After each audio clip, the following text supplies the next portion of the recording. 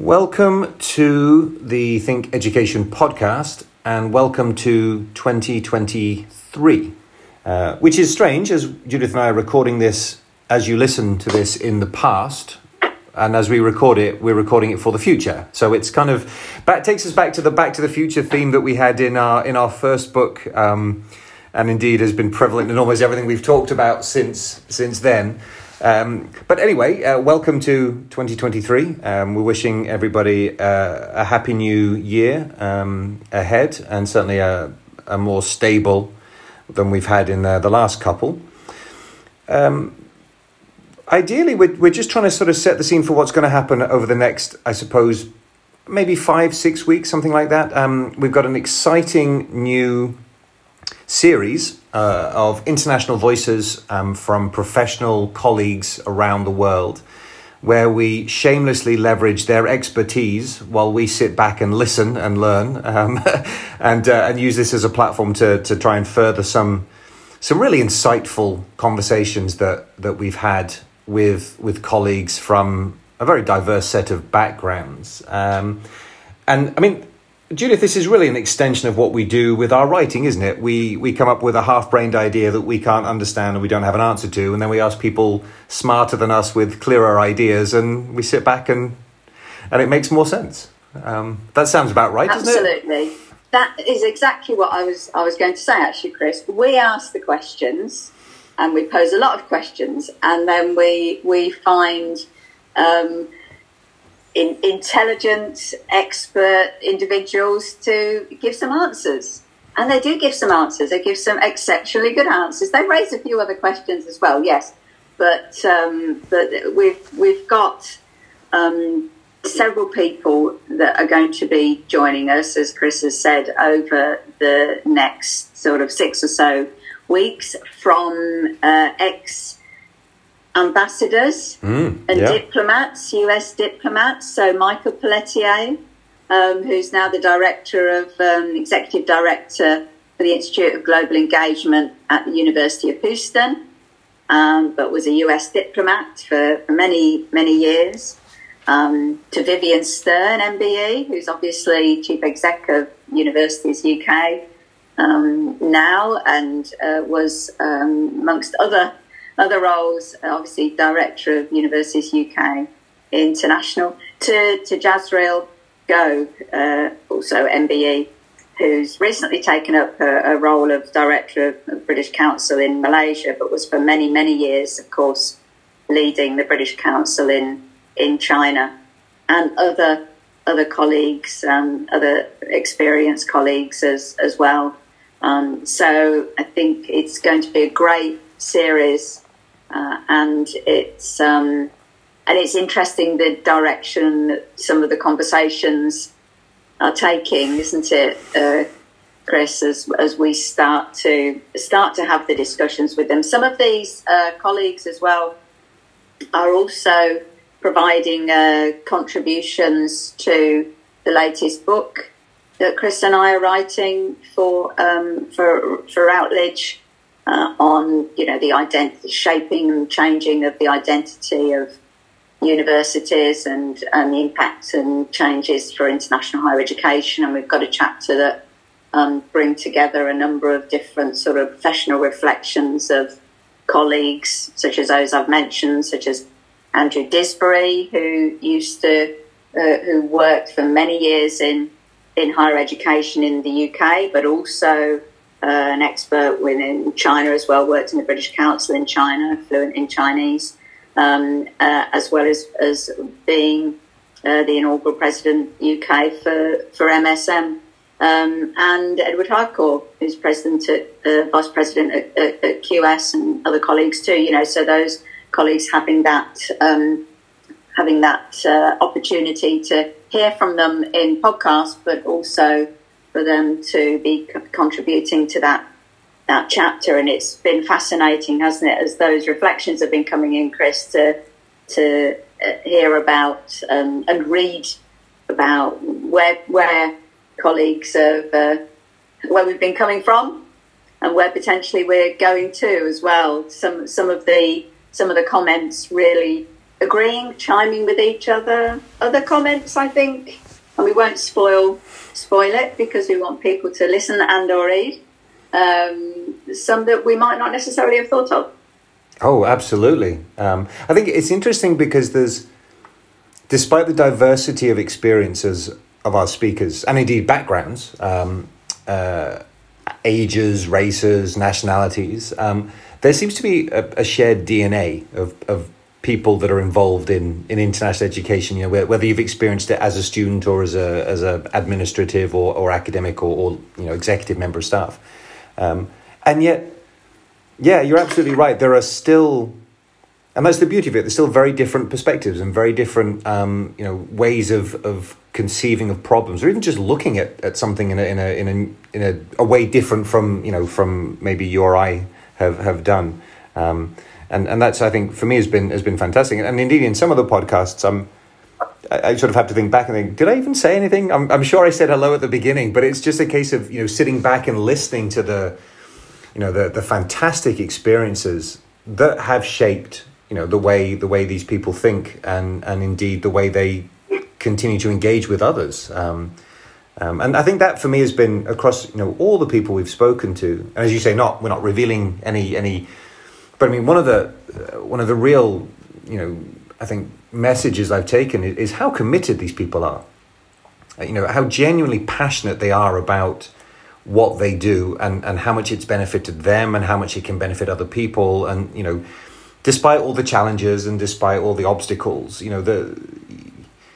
I think it's a calling. I mean, it's not a profession, right? It's a genuine, need to do this, and I think that really comes across very, very strongly in our conversations with colleagues. And that so many of them have had so many different experiences over the years in different countries, and a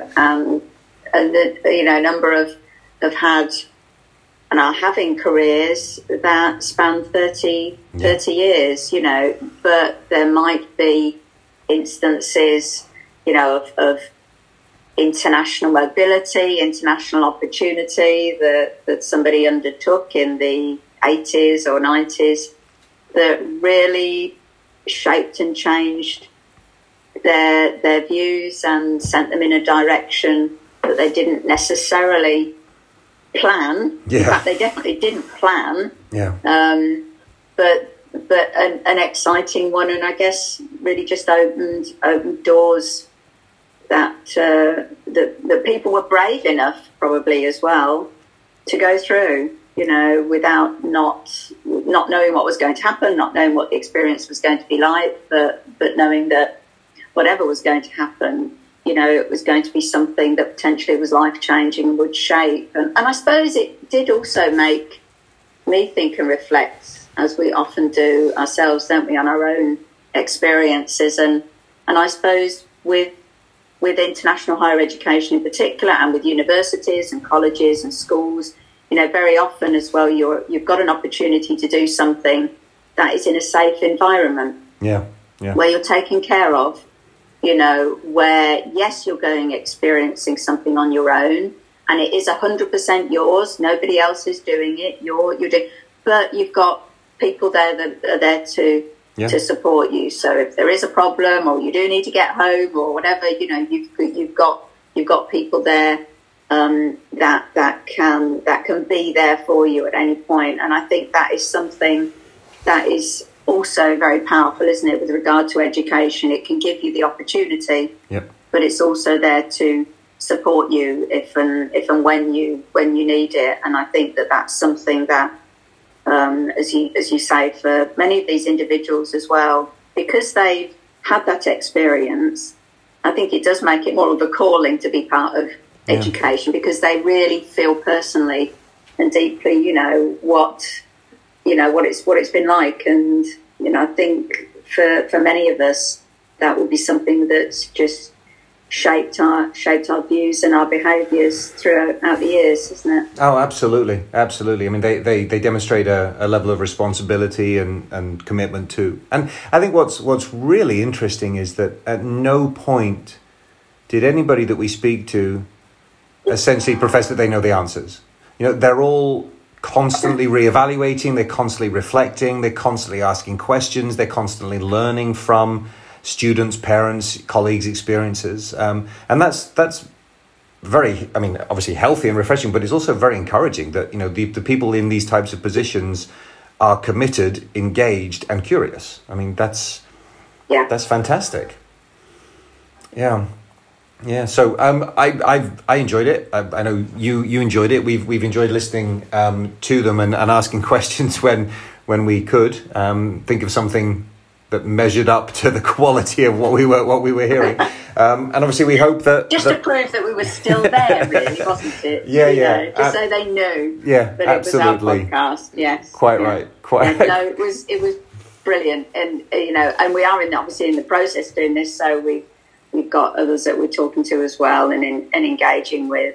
And, I'm always mindful whenever we talk to our professional colleagues, or as we have in the past and continue now with students, be they undergraduate, postgraduate, or PhD students. It's just wonderful to hear colleagues' points of view, but also, as you say, the fact that it's okay to ask questions and it's okay not to know the answer, or it's okay to proffer an answer that you have no idea if that's going to happen or not. That's fine. Yep. That's life. None of us 100% know what's going to happen at all. So let's be curious. Let's ask a few questions. Let's talk to people. Let's build up these networks and learn from each other. And won't that make the world a more exciting and positive place? So 2023, let's hope for a good one. Absolutely. And we've got a Rugby World Cup coming up, so that can't be a bad thing. I'm noting, Chris, that you're not going to be actually massively excited at the prospect of a Rugby World Cup, but I will promise that I won't talk about it too much when it comes to that time. But it could be that I'm absent from quite a number of podcasts because I would have driven you potty. And in the summer of 23, we have the Women's World Cup football in Australia and New Zealand. So that'll be an interesting one too. So plenty of exciting things happening. And and hopefully, we'll all be mindful of the challenges that the planet faces. We'll all think about how we can help protect it and how to take it forward, but we'll also be bold and be ambitious and be a bit curious. Did we just rank our podcast as higher than both the Women's World Cup and the Rugby World Cup, or was it sort of on a parallel? I wasn't sure what just happened. Let's say it's on a parallel. There we are. Well, sure. I don't know actually. I think the Women's World Cup might just about tip over because certainly the Euros were superb, but sitting in the UK, I probably would say that. Yeah. Let's see what happens with the Rugby World Cup. Who knows? We do in the book that will be coming out later on this year talk about the power of sport. We do. Sport diplomacy. We do. Sport and education. So at least there will be an excuse during that period of time to be talking about the power of sport as well as the power of education. Let's see how that goes. Absolutely. Well, we've had fun recording these, and we hope people enjoy listening to them even. Indeed. if you can navigate the flawed English that I'm producing. But either way, you don't have to listen to me talk very much, or you can just enjoy the other people, which is fantastic. So, Happy New Year, everybody, and here's to many more podcasts.